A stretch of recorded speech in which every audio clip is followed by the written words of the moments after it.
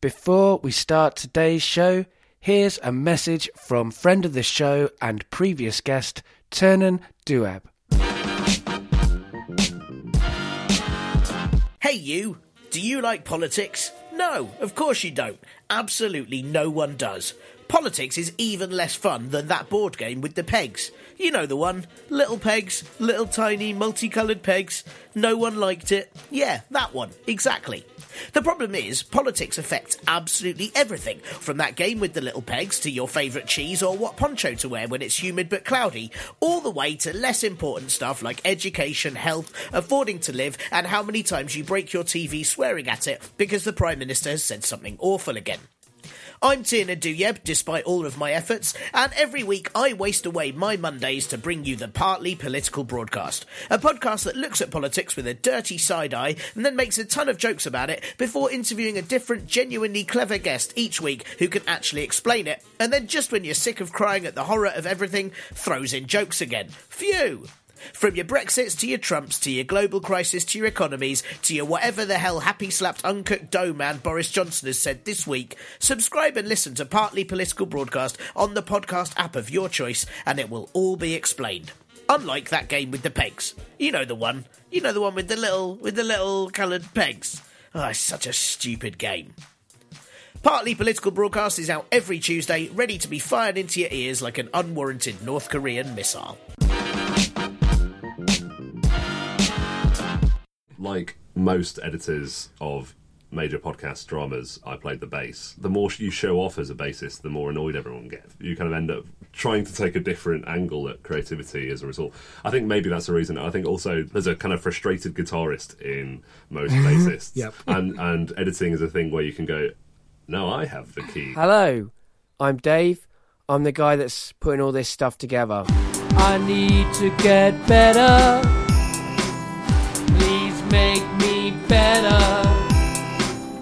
I want to get better, better acquainted with you. Today we're getting better acquainted with Andy. Hello, Andy. Hi, Dave.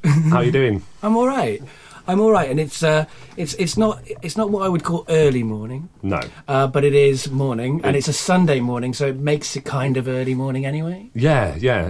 It's sort of. I think I got up about an hour ago, right? And I didn't feel like I should hate myself for that kind of time I was right. waking up. It's a reasonable time to get up. Yeah, for on sure. a Sunday. Yeah. It's not like I had a long day yesterday. It was just it was Sunday, so right. it was time to get up when it was 9 rather than 6. Right. So yeah, it's good. It's good. I love Sundays. And I'm continuing in my tradition on getting better acquainted of recording in a sound room, in a room designed for sound recording, but on my little Zoom mic rather than on the kind of actual good equipment.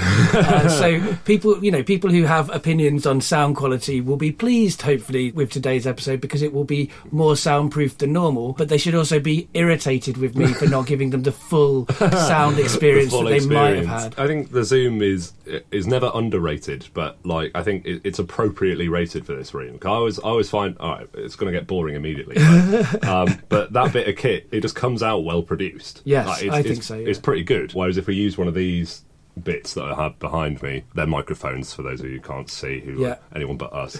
You've just got to do more work to it. Like if you shove that in a project, it's going to be fine, and you can hear us beautifully in stereo, and yeah. Right. I mean, and I'm a kind of fan of recording the room for these conversations anyway. And also, I should say as well, for people who like to puzzle about background sounds, we do have a dog with us today who is currently chewing my foot. Well, my shoe, I should say. It's not giving me any pain.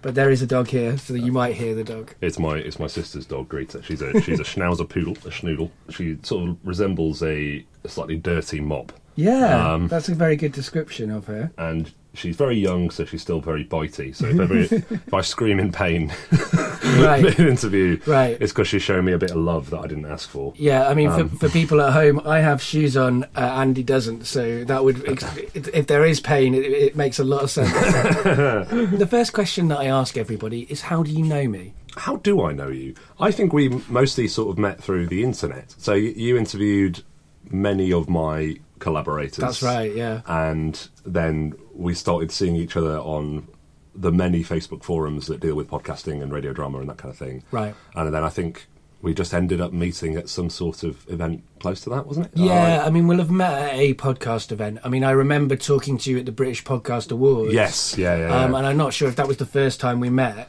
because we had a bit of context before that, so we were definitely talking to each other as people who knew of each other. I feel like we just it might have been our first time. I don't know. Yeah, I feel like that's the first proper chat we had in person. Yeah, and it was a fun one because we both just come out of an award ceremony where we'd done pretty good, both of us. Yeah, but like I think 6 glasses of free wine in, we were being like, "Oh, why didn't we get gold?" There might have been an element of that kind of thinking. I mean, certainly, I guess with award ceremonies, it's a complicated thing for independent artists because they cost money to submit to. Yeah. So you've already laid out some money, so it makes you a little bit more entitled about winning them than you would have been otherwise. I've paid for this award, right? And you're up against inevitably in audio if you're independent, you're also up against people with better resources than you as well. So absolutely. That is another thing that makes it complicated. Like I've been up for Sony Awards and Radio Production Awards, and I've not won those. Where at least at the British Podcast Awards, I got bronze. Yeah. But like when you're up against people with proper resources, it's even more like you get the hope. You get the hope. You're like, oh, finally, independent podcasting or we could break audio through will be this. celebrated. I'm not going to say glass ceiling because that's a misappropriation, but right. Like I guess there's sort of like a surface tension on the top of independent broadcasting where, you know, if you could just kind of get over the top and take the gulping air of loads of money, you could make something that could compete with those people. I mean, we were sort of, we had this in a really fun way when Overcoats got nominated for the Pre-Europa Award, where me and John ended up going out to Berlin, which was obviously hugely expensive, to compete in a digital audio category. And what do you think digital audio means? I mean, podcasting. Right? Yeah, you'd think. What it meant was any application which in some way used the internet in some way while doing an audio thing. And so Wooden Overcoats was in there, you know, quaint sitcom about rival funeral directors on a tiny island, versus the BBC's Syria documentary where they were getting people who were hiding from ISIS to pass out tapes of their experience trying to avoid ISIS to intrepid journalists, and then getting them online in their full unedited transcript. Well, not fully unedited, just edited to protect the identities of people, as well as doing a series on Radio 4 and releasing it as a podcast. And we were kind of like, if we beat this, that's just awful. Like, that's never going to happen. Right. And so, we kind of ended up just going, all right, well, let's just take in all these wonderful Icelandic documentaries about landslides and stuff and just sit here going, well, we're never going to win, so. But yeah, the resourcing thing is always, I find it fascinating that I feel like the industry looks at podcasters and goes like, oh, we really should be paying attention to these people, right? And so they kind of put us into stuff like this. There's never any intention of us winning it. It's just kind of like going, look, we put a spotlight on you now, good for you. Right. And also because of that, like you say, you end up being kind of in a category that is not an actual category. Yeah. Like I remember that 10 years ago when I didn't even know what a podcast was, but a podcast that I wrote got nominated for a Sony Award regardless. I remember we were up against Answer Me This, but we were also up against a religious program, like you say, you know, and like a program about nature and stuff like this. And it's like, it's not that I think that I should beat these other people, but I just don't think that we're in the same category. Yeah. And so it's super weird. How is anyone supposed to make a value judgment about which one of these is best? Right. Yeah. But then that's a problem that underlines kind of all awards ceremonies to a certain extent. It's like Best Actor Oscars is still like a comedy actor versus a dramatic actor versus, you know, and they're not the same thing. So it's hard to judge them on the same values. Which is best, religion or chainsaws? It's like, what do you... Right. I find them baffling, necessary, because there's something, particularly when it comes to sort of approaching news media or anyone who's ever going to tell anyone else about your kind of show or your endeavour. Right. That going, nominated for these things, they go, oh, it's worth my time to even look exactly, at you now. It gets you in the door. Yeah. And that's definitely been something I've felt and experienced. And I guess, you know, one of the things that I guess we should say is that whilst we are both, broadly speaking, you could call us independent podcasters, we've kind of both got, in different ways, our feet in different doors. And so so to a truly, I mean, I guess when I started podcasting, I was a truly independent podcaster. But since then, I've, you know, worked with CBeebies or Radio 4 or whatever. And so by this point, I'm slightly an insider as well as an outsider, and you even more so. Right, or an insider to a certain extent. in a very odd way. So it's sort of, that's half true, Right. Where people who are insiders see me as plucky outsider, independent broadcaster person, and then people who are podcasters tend to go, "Oh, he's worked for Patrick and stuff." Exactly. So That's he's sort not a of real where I am, podcaster. Yeah. I sit in the no man's land in between because I'm a freelancer. Well, they go, "Oh, you've been on Radio 4, so you must be making a living from it." Yeah. No, not at all. Oh God, no. Have you seen their rates? Their rates are very reasonable. They're much better than probably either of us can offer, but it's still only a day's work. It's not like, absolutely. I mean, I got £300 for an episode of Forethought. That's great. Okay, so for listeners, what happened then was the dog grabbed the lead for the headphones and pulled it over, and you're lucky because you are still in existence. Sometimes a Zoom's very good, but if it falls on the floor and loses its power, you will lose what you're recording. So I'm very pleased of course that didn't happen. It doesn't write record, does it? Oh, no. That would have been awful. You'd have been in such trouble, Greta. Right. So, hang on. So where were we? We were talking... Rates BBC. Right. So for a episode of Forethought, I got £300, which is great. I mean, it's much better than what The Guardian paid me for a Comment Is Free piece, which was £80.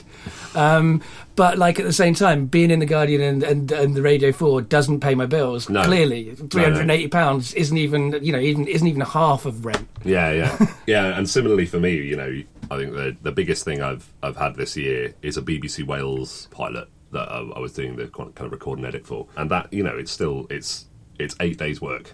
And then after those 8 days, you're kind of like, okay, well, where's the next gig? Right. What's going to happen now? And as insider as you can start looking, as long as you're still a freelancer and as long as you don't have a salary job as a producer in the BBC, you're still going to kind of exist in a liminal space. Exactly, between the two. yeah. That's where we're both at, really, I guess, kind of banging on this, not glass ceiling, but this kind of the surface above us. Yeah. Whilst at the same time being close enough to that surface to look like a pond skater to people who are a little bit lower down than us. Yeah. I guess we're water boat people, or water boat men. I guess we can say that because we're both men. That's nice. I like that. Water boat men.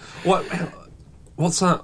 Oh God, but this is a weird tangent. What's that insect that kind of runs on the top? So pond skaters on the top, is that and them? water boatmen's underneath. Oh, the ones that kind of sit we on like the- water boatmen, but there are people who are pond skaters we can skaters. see, but Yeah, everyone's yeah. misidentifying us as pond skaters. I feel. Yeah. What's a duck in this context? I don't know. Well, that's the Netflix or that's the people really doing well. Whoever's head of Audible now. I mean, because that's the point. I mean, even pond skaters are struggling. Yeah. And this is the thing. The whole ecosystem is not great necessarily in this metaphor that we've created. So the second question that I ask everybody is, what do you do now? Which I guess we've already started to cover. But what do you do now? I've started to weirdly manage to kind of make a living out of drama podcasting, and I think it's because in London, if people think of them, they think of either me or John Wakefield, and John has a job, so so I've got all the spare work. So at the moment I'm editing a 5-part series for the Miniaturist podcast, which is a load of short plays by a load of really great writers. Miniaturists have a night, a really long running night at the Arcola, right, where it's kind of new and exciting writers put on their work, and they wanted to kind of get an internet platform for it so that they could, show it off better, which makes sense. And they came to me and they kickstarted it, and so they got enough money to hire me full time to get it done, which is really fun and really exciting. And apart from that, I'm basically just scrapping for bits of recording work until December when Overcoat starts. Right. Yeah, series 3 we record in December, due to be out sort of April-ish next year. Right, and they've had their second successful Kickstarter for that as well, right? Yeah, that was crazy. In the first weekend we'd made the initial target, which was £8,000, and then in the first week we made the stretch target, which was £10,000, which means that we're going to do a summer special. Rudyard Ruins a whole season. And then we pushed for a Halloween special on top, but we haven't quite made it. We ended up raising £13,000 in total, and I think it was because people really wanted it to happen, so they pushed for that kind of first thing, and then we're like, oh, you got it now. So Yeah. Stretch goals are harder to mobilise mobilise people Yeah, around. yeah. I think definitely that's true. But it's amazing what Wooden Overcoats have achieved with those crowdfunding campaigns, and I think it speaks to the quality of Wooden Overcoats. Definitely, I'm certainly not going to suggest that it's not an incredibly well made and well written piece of work. But I also think it speaks to kind of the desperation of kind of audiences for something kind of dramatic that is in audio that kind of rewards them in the ways that we want these things to do. And I think the BBC in many ways have dropped the ball on drama and comedy in many ways, not all the time, not in all senses, and maybe I'm a bit bitter because they never respond to any of my pitches, but I think Wooden Overcoats have sort of stepped into that space. Yeah. Because it certainly isn't the case that every up-and-coming drama or comedy that's kind of a podcast can get that level of crowdfunding. It's Sure. kind of you were all in the right moment, in the right place at the right time, and I'm really pleased that it's gone really well for you. We were sort of lucky because we got on the boat early.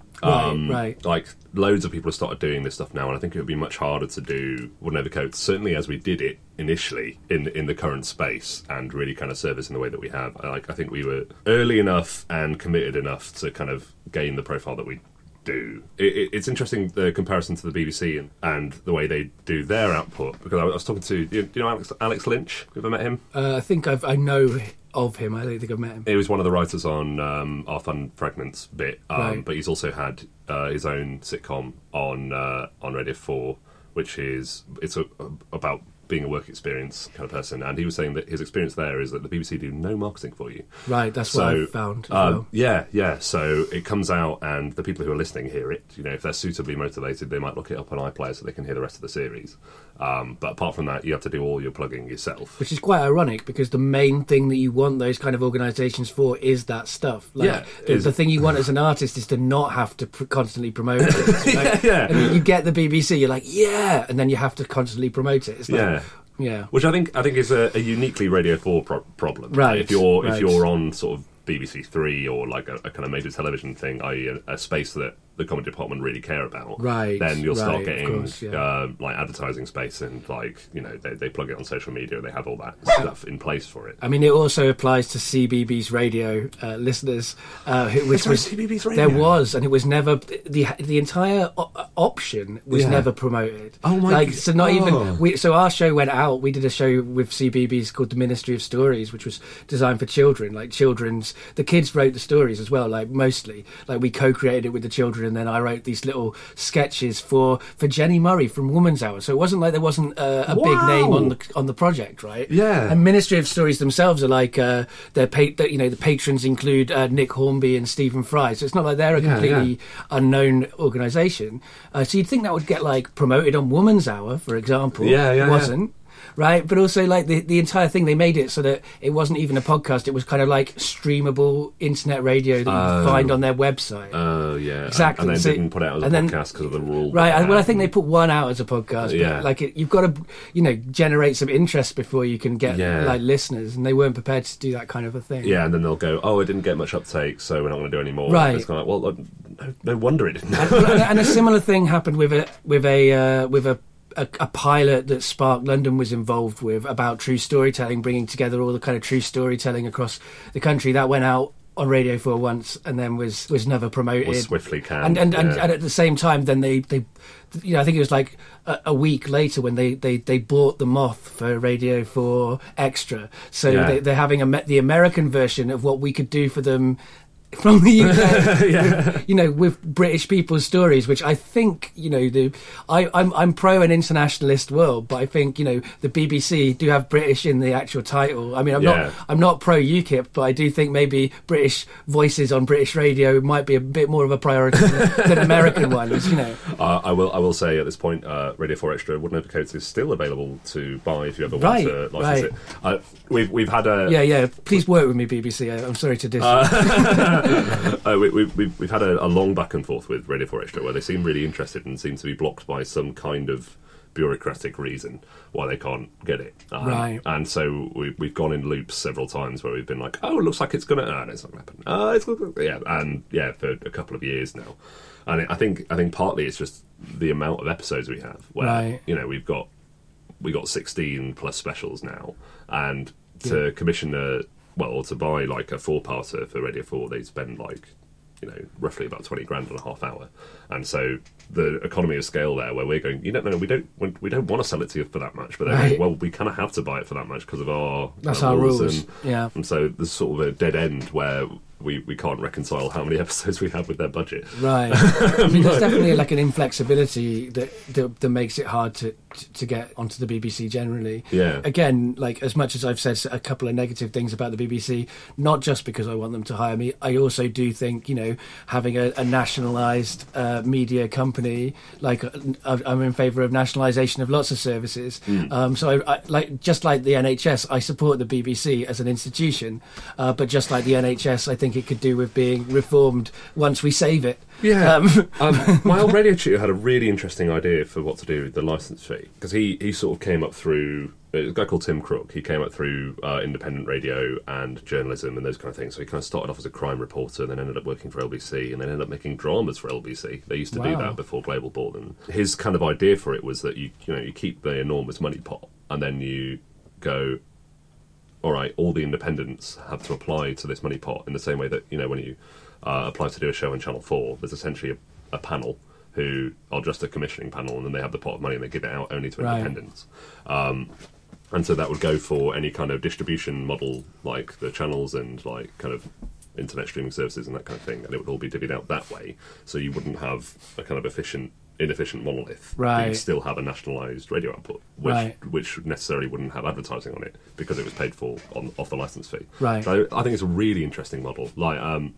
But I kind of also don't want to see the BBC smashed to tiny pieces. So. No, exactly. But that said, the comparison between a BBC drama and Wooden Overcoats, or a BBC comedy and Wooden Overcoats is an apt one too, because what Wooden Overcoats is doing, which I think is really interesting, is it is doing that radio drama kind of tradition. Like you have a score, you've got writers, you've got directors, you've got like all of this like. Not massive, but a big infrastructure around you. I'd say it's pretty massive. Yeah. Like a lot of the production decisions at the start of it were essentially me and John going, "How stupidly big can we make this?" And the answer was very stupidly big. Yeah, I think the first season had over 50 people involved in making it, which for a podcast which was made on the first season was made on $2,000 that we borrowed off John's dad, right, and then gave it back to him from proceeds from the live shows. And we did pay that back. Right. It would have been self-sustaining if one of us happened to have $2,000 to pay for it in the first place. But we managed to make this enormous, ridiculous thing off virtually no money. And so, of course, after the first series, we went, well, we can't take the piss like that again. Right. We've got to pay people. Right. Where the crowdfunding came from. And that's an interesting thing about it, because a lot of podcasts that are going into kind of drama or comedy, my own podcast, The Family Tree included, a lot of them are trying to kind of twist or kind of manipulate existing podcast tropes, I guess. I'd like playing with that. Like there's a lot of like found tapes, or like mine is in the form of an in conversation podcast, but there's been like investigative journalism style serial dramas. Increasingly, there's all of those kinds of things, and in the middle of all of that is this incredibly successful, really traditional in lots of ways, not in other ways. Like I think it's what the BBC comedy should be, which is like relevant and exciting and actually human and engaging. But at the same time, it is in a sound studio. It is being edited in a much more traditional kind of theatre style, I guess. I think from an editorial point of view, if you like starting from those really familiar archetypes, like essentially what we've got is somewhere between like a Steptoe and Son, Only Fools and Horses-y kind of Father Ted mashup, right? Where you're really familiar with these kind of sitcom stereotypes and who they are, and then using that kind of platform and that familiarity to tackle issues that you kind of don't see in those sitcoms, where you've got Antigone, who is a fundamentally quite damaged person that gets addressed quite a lot, and then you've got in the background you have the relationship between the mayor and the reverend, where it's not highlighted in the way that it would be in one of those traditional sitcoms and those kind of, and I think a lot of what I like about David's writing is he kind of takes modern relationships and problems and issues as a given rather than as a thing that's worth kind of pointing a finger at and highlighting, and then kind of builds the plots as they would normally happen in a sitcom where someone tries to do something and fails, and that's funny. Right. Around these, nice and modern and refreshing relationships, which it's one thing I really like about his work. Why I like to keep working with him, because it would be so easy for Wooden Overcoats to be an absolute shit show, where you have all these relationships and it is still 70s comedy, and right. We're laughing at women and gay people, and you could have that in there, and it's so nice that it just doesn't. We've never had to come across that problem. We've never had to send a script back and right. go like, why have you written this? Right. And those shit shows do still exist as well. I mean, absolutely. Like, as much as the 70s, you can kind of not forgive, but you can watch those 70s comedies or listen to those 70s comedies and go, they had some elements that you can kind of not exactly forgive, but go, that's a product of the time or whatever, like social mores, etc. When you see that is the same now and it hasn't even changed since the 70s, which is a long time ago now. Yeah. Like, that's quite shocking, and so it's great that Wooden Overcoats are breaking that mode. It's just a shame that you've had to go independent and be outside of the kind of bigger system. I wonder. I think that's a slightly unfair on the bigger system analysis. Where I don't think the bigger system has an entrenched desire to create content which is retrograde. Yeah. I think the luxury that we have as an independent is that we never have to ask anyone when we want to make a choice like that. Right. And so there'd be no chance of anyone saying no. But right. really, the main motivator for being independent was that we were never going to get pictures off the ground otherwise. John and I started producing Overcoats when we were 23, so we wouldn't really be taken seriously in a pitching room. Right. And David had a couple of successful plays. Like, he had a play that keeps getting licensed to be performed in Korea and India and all over the world and stuff. But that's really kind of the extent of what he'd done until we kind of all made this together. And so it was very much a sort of career loss leader for all of us. Right, but creative. Finally being able to do the things that you might have wanted to do, right? Yeah, absolutely, and to kind of tackle something that was really huge, which is enormously creatively fulfilling, definitely. And very addictive. And so I kind of it was after then that I just started trying to do too much before this year, where I've sort of reined myself back in again and gone all right, what can I feasibly make in a year without going mad and losing all my friends? Right. It's hard to change that kind of mentality that you get of it's best to say yes to everything. Yeah. And, finding that point where no, I have to say no to some stuff, or I literally just I don't exist but work. Yeah, you sort of become a bit of a mad dog as well, and the quality goes down. Right. You end up just sat at your computer for such a long time, staring at waveforms, going it's good, I'm sure it's good, and then you listen back to it in 2 days, and your levels are all over the place. You've got people walking into the room on the left and then talking on the right, and then on the left again, and all those kind of really basic mistakes start sneaking in because your ears genuinely get tired. It's a phenomenon. Yeah, definitely. You can't do it for too long. Right. So in terms of what you do for the Miniaturists or for Wooden Overcoats, how would you describe that job that you do? Radio's a particularly special beast because you kind of imagine it. In theatre, a producer will have the creative involvement on the kind of skeletal, the budget, basically, and that's how they kind of pull the strings. And then in telly, they essentially either raise money or kind of fill in all the admin jobs that no one else wants to do apart from the production manager. But then in radio, you sort of do everything. Yeah. 9 times out of 10, a producer is also a director. In audio. Absolutely. So for Wooden Overcoats and the Minis are doing the same thing, where I like to describe the in-studio thing as being a kind of DOP for radio, because I do a lot of work with stereo setups and kind of thinking about how the space should be when it's gone through my edit process. Right. And you have your stereo set up, and then you go, all right, I want you coming in from what will be this part of the room once I've soundscaped it all out, and that kind of thing. And then you can create that blocking and stuff. So I do that, and then if there's not a director as well, I'll also do the directing with the actors, which is enormously fun in studio, because people are on book and it's all very relaxed. You can kind of ask people to make choices that you'd never bother to try if they were doing something in theatre or on camera. Because, Right. you know, if they completely botch it, you just hit the talk back and go, that was terrible. And also, the beauty of audio as well is you can do anything with lower budget. You can go to Mars. You don't have to create Mars. Yeah. And also, you've got the brilliant kind of element of you can't see the performer, so you can pick people for things they can do with their voice that they could never inhabit physically on stage. Absolutely, right? yeah. So those are really great, kind of freeing things for performers and for directors. Yeah, I mean, in one of the mini shows, we have a thing where Eiley wrote a really wonderful script, but it had about 16 characters in it. Because it's only 20 minutes long, it would have been involved, you know, calling people across town for 2 lines and that kind of thing. And some of them were sort of older actors. Well, they'd have had to be older actors of, like, particular race casting and that kind of thing. Right. And it turned into such a logistical nightmare that I went, all right, let's just cast all the young ones, because that's really hard to fake if you're older.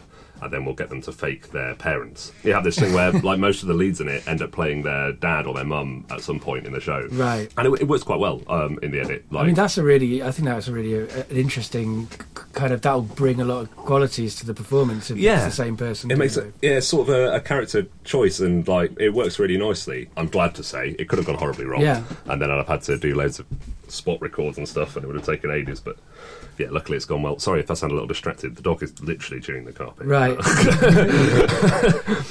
that liberation, that freedom can allow for great decisions and terrible decisions, and I think I've done both in my life as an audio person. Like at university, I wrote and made radio plays where definitely there were people who weren't the ethnicity that they were playing those ethnicities, and as much as I in that moment in my head was trying to do a version of what I now would call representation, now I look back at that and go, that is the most problematic decisions I've made of all time. Whereas with the family tree, though, like our policy is that any ethnicity can play white people, because that's the standard in culture. So everybody has a window into what it's like to be a white person. And in fact, maybe if people of colour are playing white people, they'll have a perspective on that a white person wouldn't even have the outwards ability to see themselves from. That's it. Whereas we have people, if they're playing any kind of marginalised group, or whether it be ethnicity or sexuality or whatever, or gender, like we have someone who has that experience playing them, because that will bring more to their role, and not kind of take a job for somebody who needs it. It's a really interesting a white person. philosophical choice, that I really like it. It makes problems in some ways, though. Yeah. Like for season 2 and season 3, we want to kind of increase the different amounts of ethnicities that we're representing, which, as I think we've talked about this a bit on a Facebook post, causes us kind of problems as kind of white people with a limited amount of kind of people of colour performer friends who are interested in doing it. Kind of puts us into a position where, oh shit, now we actually have to put our money where our mouth is and find people to play these roles, because we can't go back on what we've already stated as our... This is a sort of a delicate area of working in this industry. It's always a really tricky thing where, I mean, we sort of started going to casting websites to try and help with this issue with kind of most of our stuff, but I'm going to try and represent this as fairly and as I can, but there's an issue where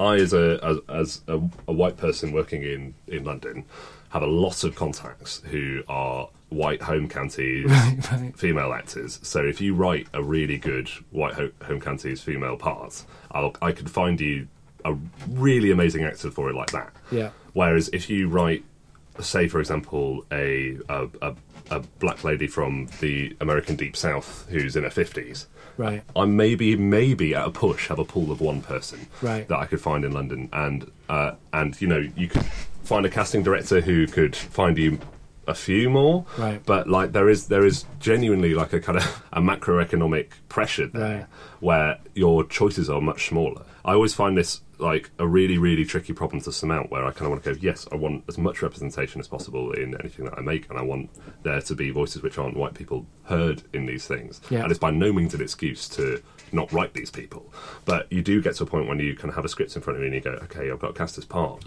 How the hell am I going to cast this part? And often you'll end up going, okay, well, we're going to have to make compromises here, because the casting pool is so small, so I'm going to also take, you know, middle-aged black ladies of any origin, right, exactly, and then get them to do the accent and that kind of thing, and so you sort of lose that authentic experience to an extent. And so I guess what I'm saying is there are there are to an extent diminishing returns on attempting to strive for full representation if you don't have the money as well. Don't have the money and you don't live where you're trying to set it. I think that the way that we weigh up what we think about people's choices has to also include kind of a financial element. So I think me as a student, like doing that, it's a different thing to judge than multinational corporations not finding people. And like and Hollywood whitewashing is far worse than you whitewashing in your student radios. and you know, in that respect, that is everywhere. Like I love, like it's one of my favourite programs of all time. Like I love BoJack Horseman, right? I love it. I like it. You know, the last series made me cry. Like it's so real in so many ways, even though it's about someone who is a horse.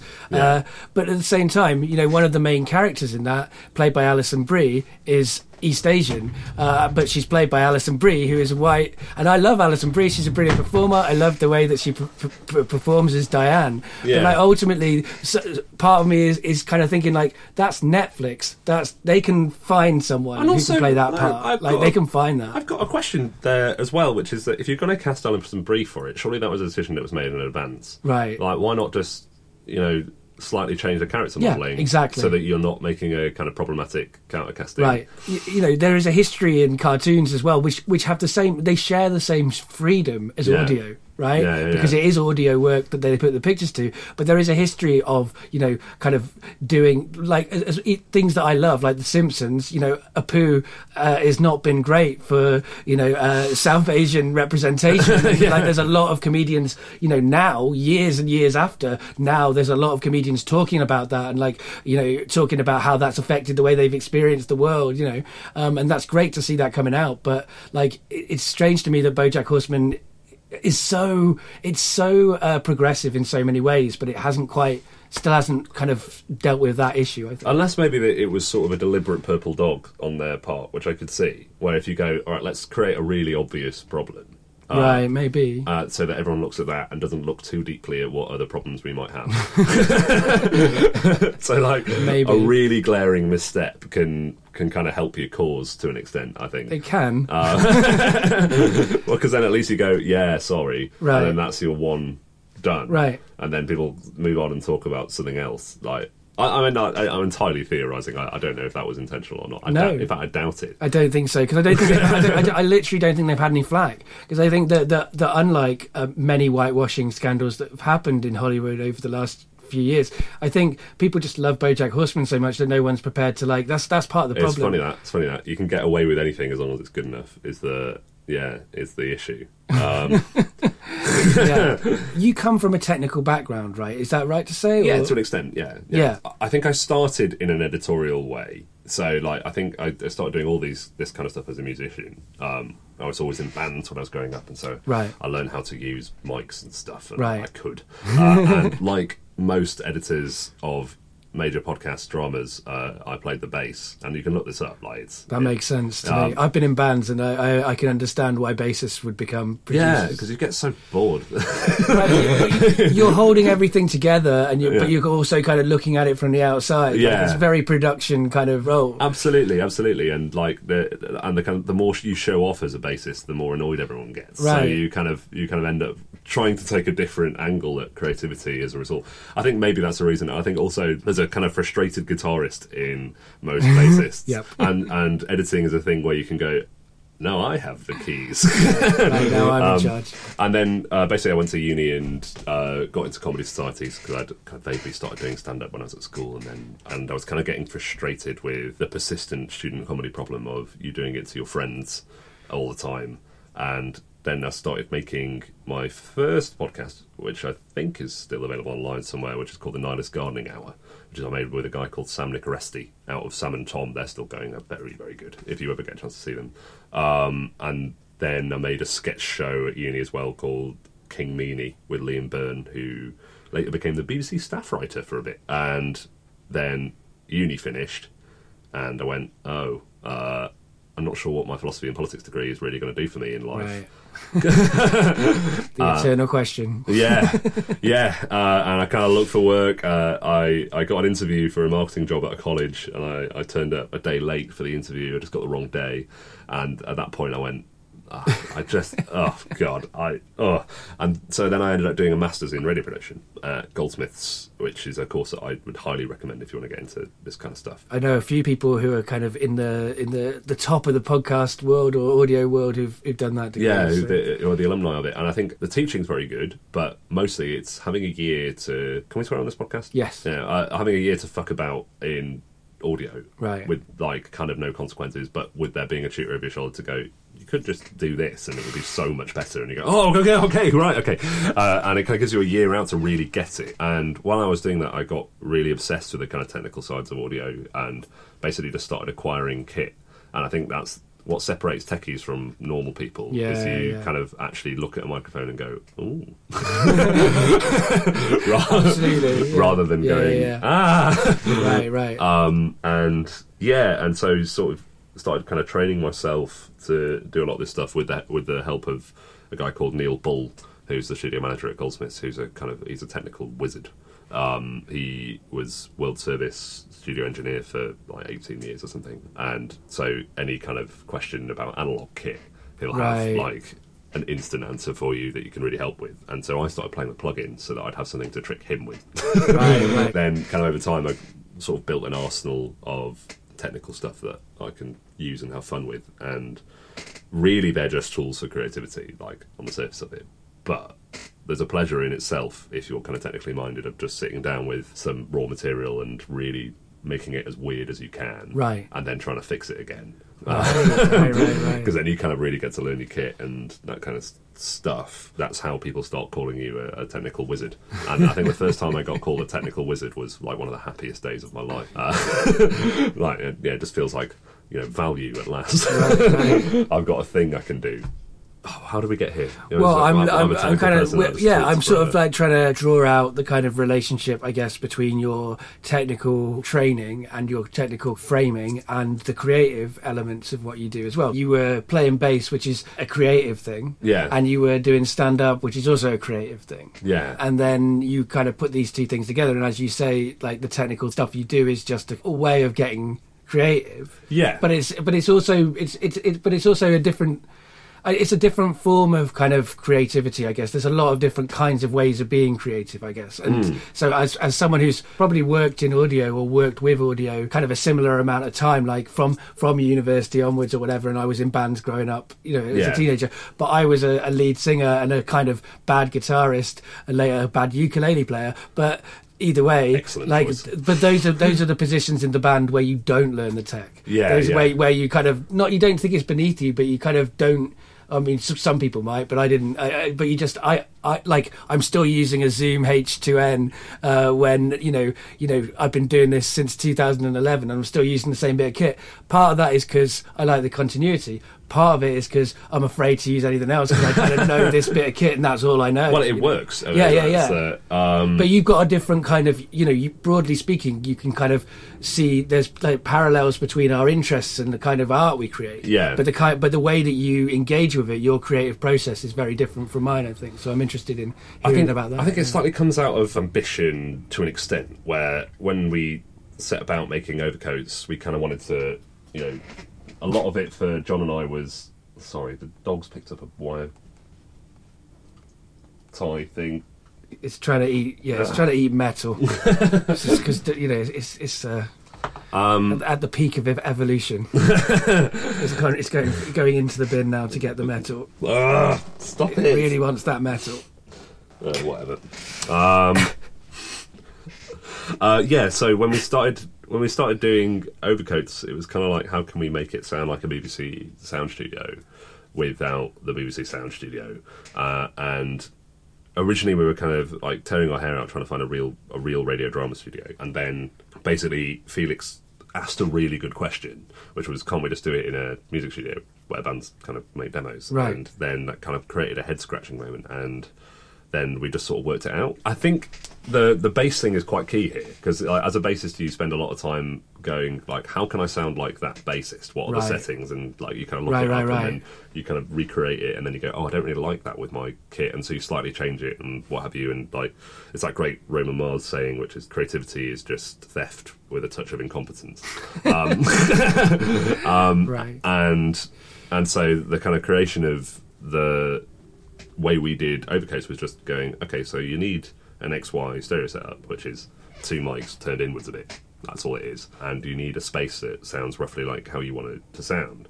And so we found this studio in Brixton, which just had all of these kind of sound baffles and things. So it was kind of just problem solving. And like I had a thing that we wanted to make, and a really big problem in that we didn't have the money just to go into the BBC Radio Drama Studio. And so it was like, okay, how can we recreate this in this space? And then, just sort of worked it out and did a lot of Googling and did a lot of research and kind of figured it out. To an extent, the kind of relationship between being a bit technical and creativity is it's just those paths are more well trodden for you after a while, because you keep coming across problems that are like that. And then when you've got a fix that you've done in the past, then you instantly go, bam, okay, that's not a problem anymore. And so you find new problems, like new things that you want to achieve, and then find new ways to solve them. And and most of that really for me has happened kind of in the edit. I got to a point where I was starting to get really frustrated with essentially free sound, the samples that were available to me and those kind of things. And that became a big problem, which was, how do I make my own stuff short of spending, 6 weeks travelling the world gathering all the possible sounds I could ever want. And so at that point I started trying to teach myself to use MIDI stuff, and that's an ongoing project. I'm not good at that yet. I'm not as good as, say, someone like Odin is. Odin Hilmarsson is an amazing composer who did all the compositions for Head to Us of the Future, and any play you'll see at the Vault Festival that has music in it, likelihood is Odin's written it. And he's an amazing Icelandic composer, you can call him, even though he speaks with a very, kind of English accent now. And so, I've kind of found a load of ongoing quests to improve my armoury of stuff that I can do just by finding more and more problems in more shows. And so I think I've it's the incompetence thing, I think, totally, which is that, you find a problem, you find the way someone else has dealt with it, and then you do that badly, and then you fix what you've done. But it's also knowing enough to be able to fix it. Yeah, and that's the kind of level. If I often, in terms of the way I will solve problems, it will be, more about finding a way to not have to do the complicated things and make that justifiable within the world of whatever I'm creating. And so that's one approach. And that is, I'm not saying it's been completely unsuccessful for me, but I'd argue it's been very successful. Yeah, exactly. But there is a kind of sense that I do kind of respect very much the kind of thing that you can do, which is go in there and go, we want to do this, we've got this, how do I do that with that? I think some would argue that if I'd taken some of your wisdom earlier, things would have gone a lot smoother for a lot more people. Right. Well, the grass is always greener on the other side, but also, don't think that my approach necessarily means that it's smooth for my co-workers. That's definitely not the case. I think a bit of both is the sort of is the dream end goal, really. But I think I think there's definitely some level of substance in the fact that I almost never think to do that, which is that, obviously it seems like the sensible option, which is if there's something that you can't do, don't try and do it. Because how many great things have been made because somebody tried to do something that they can't do. I mean, that's kind of what you're talking about in terms of creativity being kind of theft plus incompetence. I mean, in some ways I often think creativity is about extreme hubris, convincing yourself that something that's impossible is possible, and then you make it and it's not what you aimed for, but it's something near that, and that can be the good thing of it. Great creativity is aim high, miss high, I think. Right. And also, if you don't tell yourself it's possible to do it at the beginning, you'd never get yourself into it, because I'm sure you have a similar, the family tree has been like this. If we'd have realised the amount of work it would be at the beginning, we would never have decided to do it. But because we convinced ourselves it was achievable, we have achieved it, even though it's been a lot more work and blood and sweat and tears than we expected. And I'm sure Wooden Overcoats and all your projects are like this. Right? Yeah. I think the best example of one that was really like that was Hector, Hector versus the Future. Which was a ridiculous turnaround because essentially what we planned to do was have all the scripts ready in advance and then go into the theatre and then... Dog's barking. Oh my god, okay. She'll be fine. What we planned to do was have all the scripts in line and then kind of record them fortnightly and then kind of have the rough edits done by the time the recording process was finished. Now what happened was the scripts weren't finished when we started recording, and so the Jameses were having to write them. I was in theory having to give script feedback and direct them in advance. And so that fell apart because the time frame became much smaller, so I ended up essentially directing the up-to-date-ium while he directed the obsolete-ium, and so we had basically two directors on two halves of it. Wow. And then all of the rushes came together at the end of it, and there were enormous problems with those. Like there was one recording where one mic wasn't working, so we had to ADR everyone who was on that mic. Wow.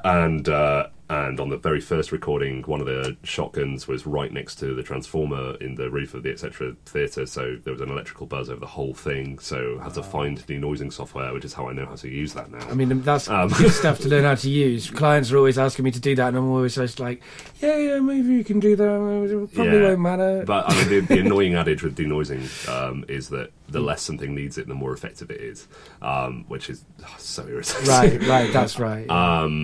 And often denoising will take out tones, and so it will give you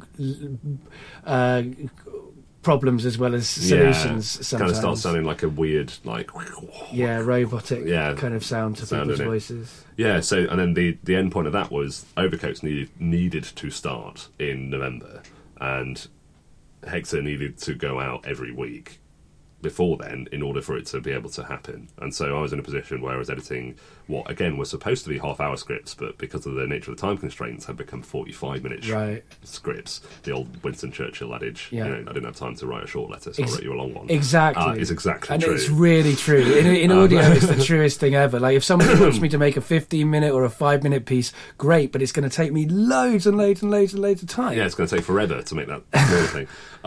And so we ended up in a position where I was trying to turn these out weekly, and while still recovering from the last week's work, because I had a full-time job at this point, so I was coming home and doing an edit for a 45-minute show, and my normal kind of the thing I tell people is I spend an hour per minute on it, and whether that hour per minute is all work, or whether it's just trying things and then coming back on it, or sitting and having a cup of tea and recovering from what I've just done and trying to work on the next bit, it needs to take that time. And that is important stuff. Like, people often don't realise that kind of you need time to think. Yeah. It's not, if you want to make something creative, if it's editing, it is going to be creative. Like, people often think that's just a practical job. It is not at all. It's not. And you need to think it through, and you need to kind of process it afterwards and all of that There stuff. has to be a lot of subconscious work on it as well. I find. Right. The best edits I've ever done are where I've had a deadline that's like 3 months in the future and I've done nothing for 2 months.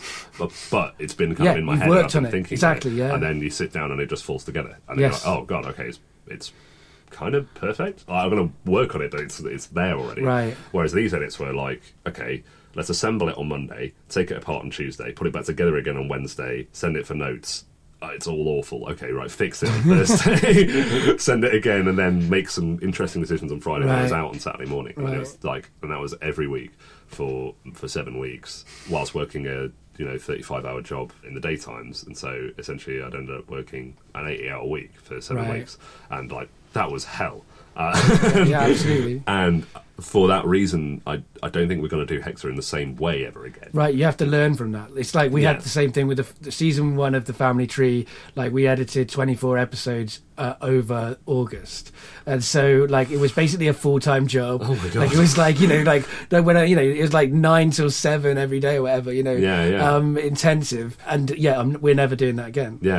We've learned from that. We had to do that though, because that was we'd given ourselves the deadlines like you had, and when you've done that, you just have to suffer. But learning from that suffering process is the ideal, I think. Right? Yeah, absolutely.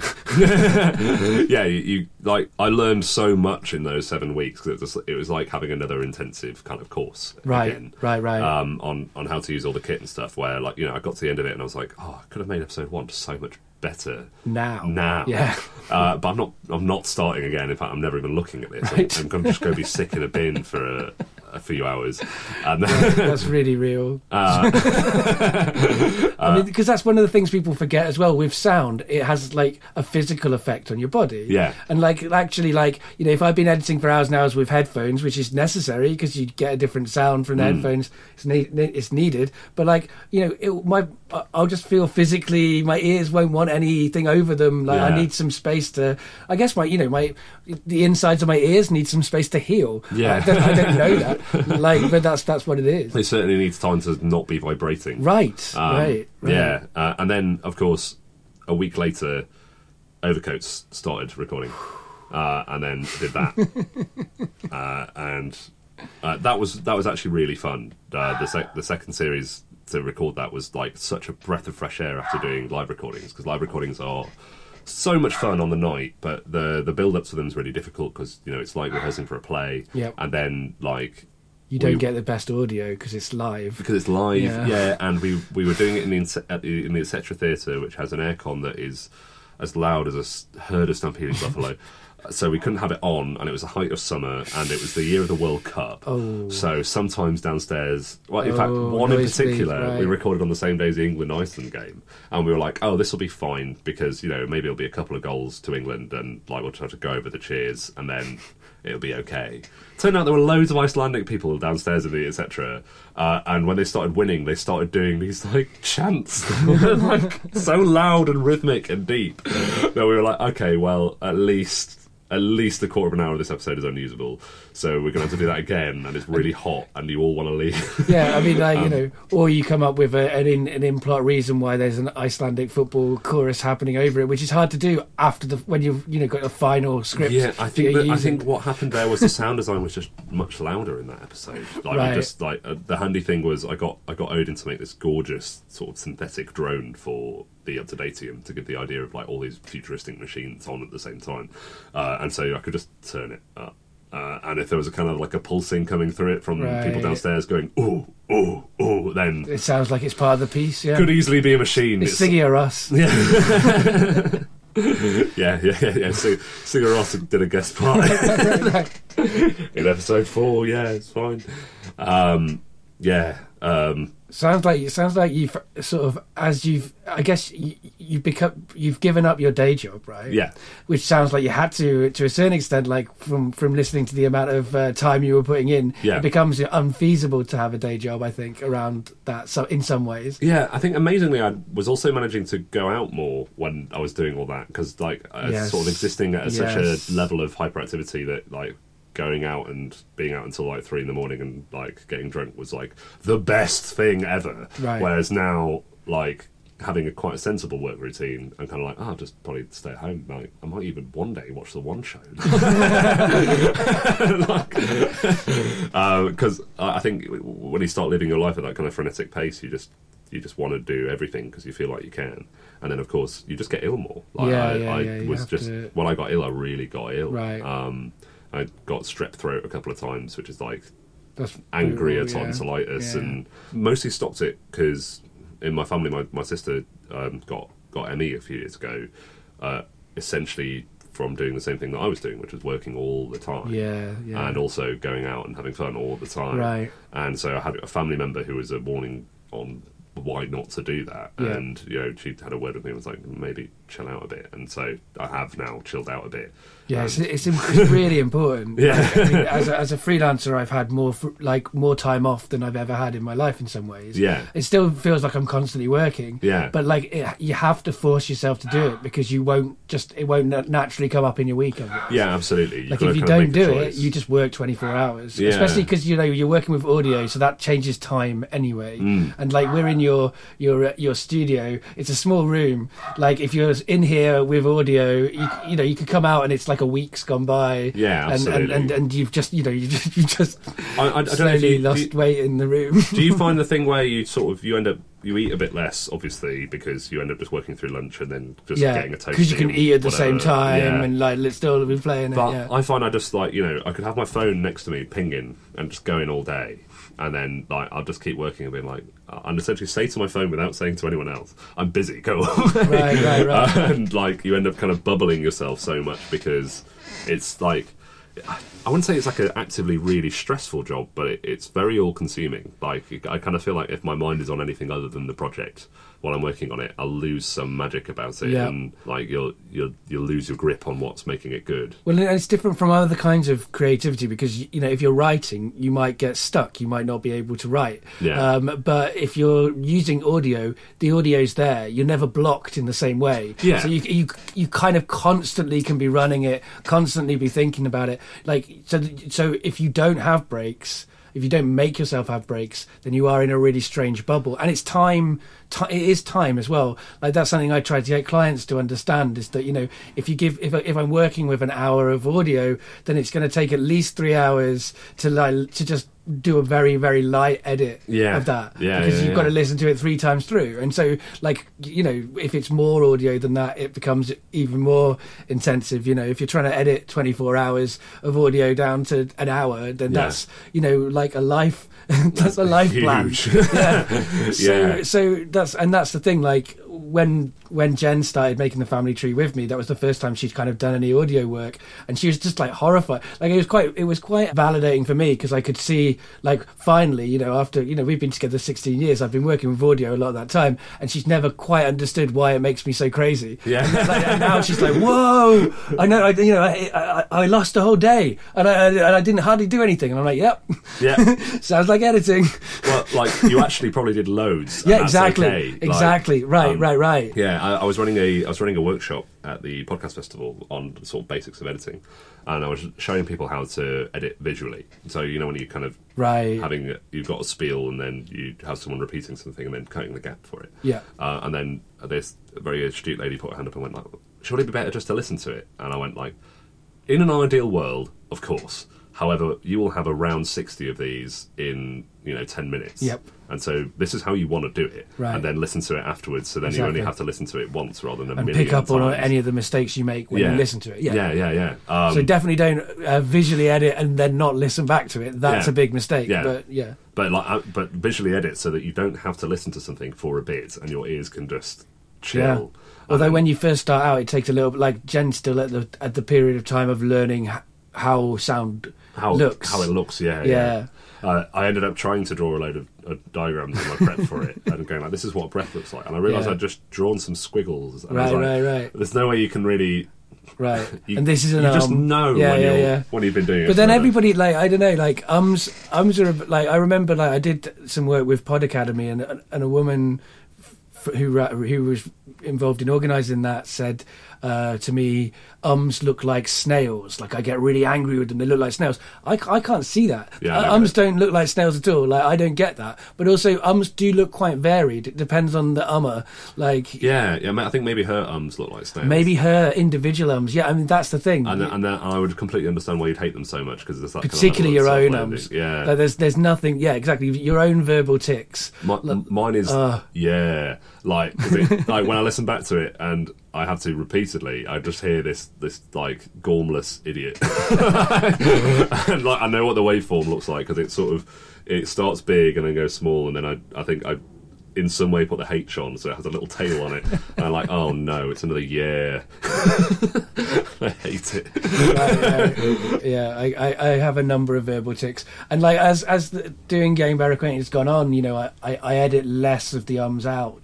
At the beginning I was very get rid of every kind of anything, but now I kind of have come round to both the reality that it kind of gives more character to what someone's saying to leave like their whole kind of way of saying it in, but the other thing is that just in terms of time, like I need to turn this show around weekly. Like there has to be compromises made between quality and speed. Like that's just what I have to do. And if a show like this can be fairly low maintenance for you, then it's it can tick over. Exactly. Whereas if it's really high maintenance, it's going to ruin your life. Right. And so just don't let it ruin your life. Right. That's my kind of new. Well, that's what, work like, philosophy. yeah. Well, Getting Better Acquainted went out on Resonance for a couple of years, and then I just had to knock that on the head, because to put it out on Resonance means to edit it for half an hour or an hour for radio. God. Yeah. And so everything that's freeing about doing Getting Better Acquainted is taken away, Yeah. and you're just like spending hours and hours with something you've already edited, for yourself in the past in a way you're happy with.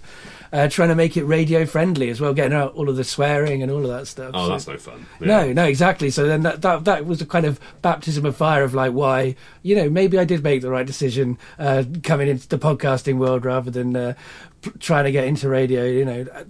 Well, at this stage, it's definitely, with hindsight, I can say, yeah, I hate making things half an hour. Of course, I also make the Restart project, which is on Resonance FM, so I'm still doing that painful, making it half hour, 29 and a half minute fucking nightmare every month. But, I get paid for it, so I can't fair complain. enough. I mean, I Yeah. can, but I won't. I had that issue when we were doing the BBC Wales pilot, where we ended up with a really gorgeous 33-minute edit, and it was just like, I was so happy with it. Yeah. And then obviously they went, well, the slot's 27 and a half minutes. And it's like, oh God, I've got to cut 6 minutes from That's this. a long time, Like, actually. it was a long such a time. watertight script. It wasn't like there were bits in it that were like pointless. Right. And so it just ended up being a case of, well, the only thing we can cut here is gags. So we just had to like cut try and make a value judgment about which the least good gags were in it, and then just try and cut them. And then it became, once all those were gone, and all the ones that just didn't drive plot at all. So you're cutting really good gags Right. that just were there as a little side sketch. And it's like, oh God, I hate Right. this.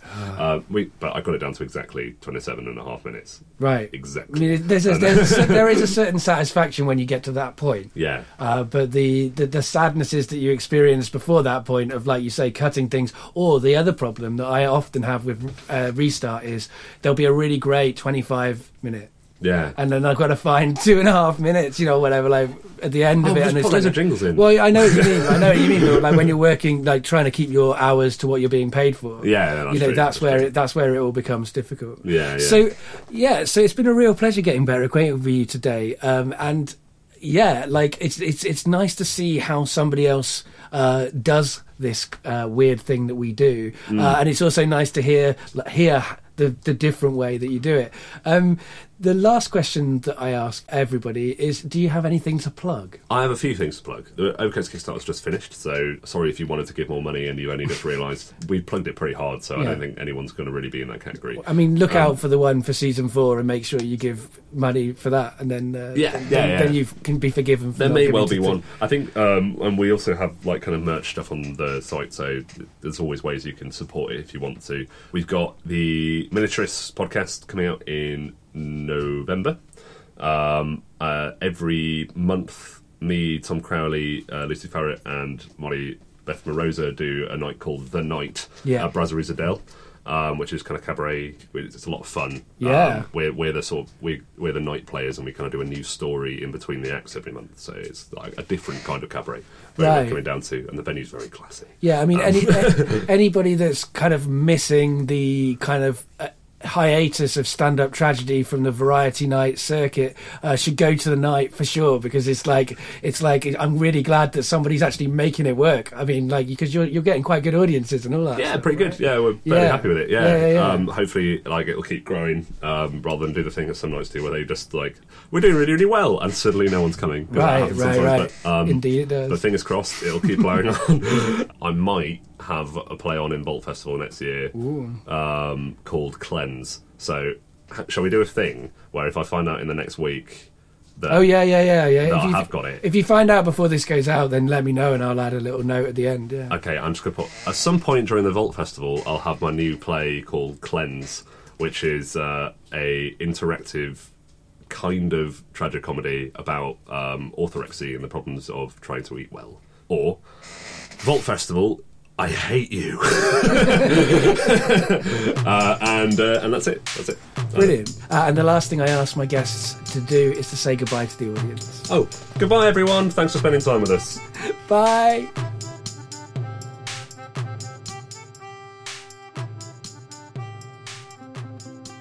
And you can hear my solo show, What About the Men? Mansplaining Masculinity. As a podcast, it's available on the Stand Up Tragedy podcast feed.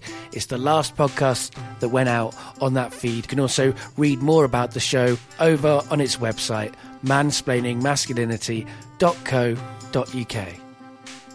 I've been thinking a lot about my dad, and based on that thinking, I've been putting together some kind of personal essays, I guess. I'm putting one of them out on Medium every Thursday for the next couple of months. They're called Down to a Sunless Sea, Memories of My Dad. I'll put a link in the show notes, and if you follow me on Twitter, GooseFat101, you'll be able to see there when the next one comes out. As well as making Getting Better Acquainted, I also co-produce and, I guess, star in the magical realist audio drama podcast, The Family Tree. In order to keep making it and to make Season 2 as good as we want it to be, we need your help. So if you can afford to, then please do consider signing up to our Patreon appeal. You can follow Getting Better Acquainted on Twitter at GBA Podcast. You can like Getting Better Acquainted on Facebook, and you can find Getting Better Acquainted on iTunes, SoundCloud, those kind of places.